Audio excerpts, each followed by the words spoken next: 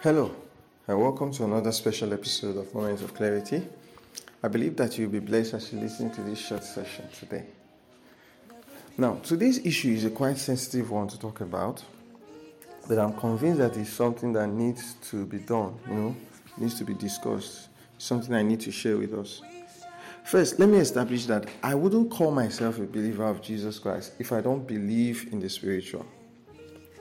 And this issue right here is something that the Lord, by His mercy, has given me the opportunity to look into, and I believe I need to share it with us. Now, listen, I believe that nothing just happens by itself.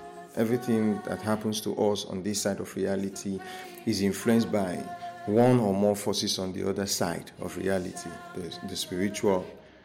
It could be either good or bad. See, Ephesians 2, for example, revealed that the unsaved person has a spirit that works in him, making him a child of wrath. 2 Corinthians 4, verse 3 and verse 4 also reveal that men are unable to see and receive the saving grace of the gospel because they are blinded by the god of this world, that is, the devil, of course. Now, it is true that the sinner becomes a saint, becomes a new creation because of a new spirit that they receive when they receive Jesus Christ with their whole heart.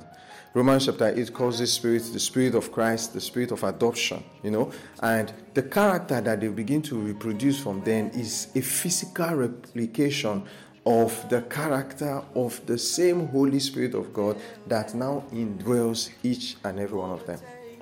With this knowledge in mind, however, I'd like to say this, and I'll need your attention. I really need your attention for this. That any man, whether saved or unsaved, is a portal of the spiritual. Nothing just happens on this side. I've already established that. But nothing happens without a man. And by man, I mean male or female. Okay? So permit me to say that man is the price for the existence of anything on the earth. For instance, before Christ could become our ultimate substitute, he first had to be a man. He couldn't shed his blood as a spirit, of course, and the salvation plan was unfulfilled until he became man, the living price. Likewise, no demon can also operate here without the permission or machinery of a man or his provided, creation. The Bible says that the heavens is his throne and the earth he has given to the sons of men, to the earth rather he has given to men. You see, Paul wrote in Ephesians 4 that it is possible as a Christian to give place to the devil in my life through certain things. I'd like you to let that sink in for a moment. This means that my life can become a traffic route for satanic cargo if I give him room.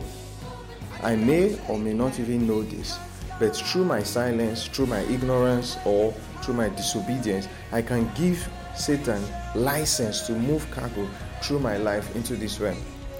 Am I talking about being possessed as a Christian? No. Am I talking about giving Satan permission directly or indirectly to operate? Yes. This can happen even without me knowing.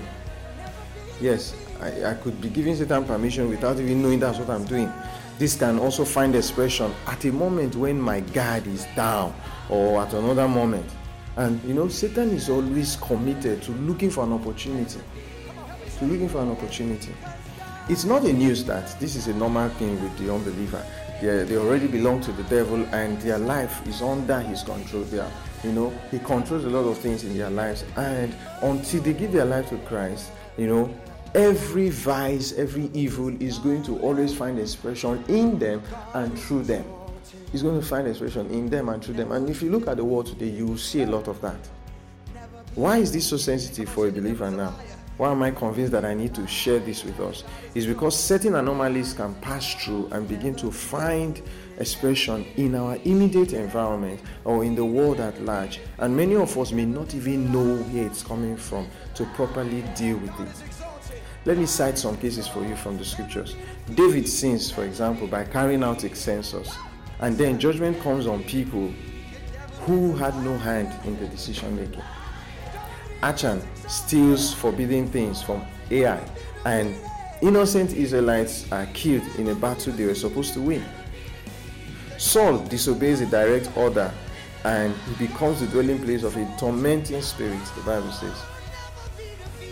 Two sons will die in a family, the eldest first and then the youngest. Why? Because their father decided to build a city that had been cursed, his sons being the sacrifice for it. I'm talking about Jericho. I don't know whether he knew or he didn't know, but my concern right here are the boys. Was that their destiny? To be the ultimate sacrifice for the rebuilding of Jericho? Were they meant to die like that? Let me remind you that Paul wrote also that you shouldn't give place to the devil, meaning it's something you can do. A person can have something like a dream or a vision of a negative occurrence at a time, and when they wake up, they just push it off like it's nothing. No interest, no concern whatsoever. Not knowing that a manifest in the spirit was presented to you in that vision for you to either approve it or reject it. But since you didn't know, and as sincere and innocent as you are, you have given a go-ahead through your silence or through your negligence, ignorantly or arrogantly, to a demonic activity, and it has kicked off. And before you know it, it's one bad news after another, one bad event after another, one loss here and one loss there. All of them overwhelms you, destruction everywhere you turn. You didn't order for it, which is correct, but you did not reject it either. Alright? When it was submitted to you, you did not reject it. Although I'm focusing on one aspect today, but from Paul's letter in Ephesians 4, you can tell that a person can give room to Satan, give Satan a go ahead through other ways like walking in bitterness, malice and evil thoughts, evil association and more. And I need you to take note of these things. Now back to my focus. You see, you can run from place to place seeking solution, but until you go back and cancel that order intentionally, that order you once saw, until you terminate that program, directly say no to it and block that access point, cargo will keep moving in and moving through your life, and you and others will keep suffering for it. The thief in John chapter 10 verse 10 has one job: to steal, to kill and to destroy. And the kingdom of darkness is filled with wickedness, I assure you. So believe me when I tell you that you just can't afford to treat everything like it's nothing, because in sincerity, it's not. However, here is the good news, that the believer has been given authority to stop things. Yes, the believer has been given authority to say no to certain things in their life and to have it stopped by the authority in the name of Jesus that they have. And for something like this, you need to exercise that authority to revoke all permissions, allowing Satan to operate freely in your life. And at this moment, I want you to dedicate some time to pray on this subject. And this is how you do it. You say, the word of Jesus Christ to me is clear. When he said he would give me the keys of the kingdom, and whatever I bind on earth will be bound in heaven, and whatsoever I loose on earth will be loosed in heaven.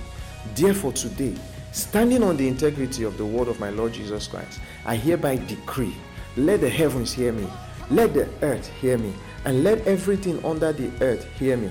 In the name of Jesus, every access point in my life used by the kingdom of darkness to transport negativity into my immediate environment, into my spiritual atmosphere, or into my world as a whole, I command it to be stopped.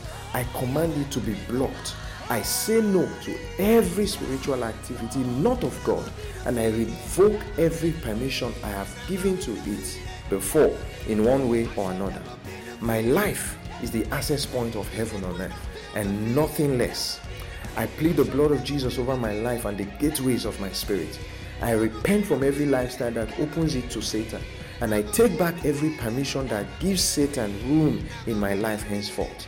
In the name of Jesus Christ. Amen. I'd like you to pray this prayer for as long as you have to.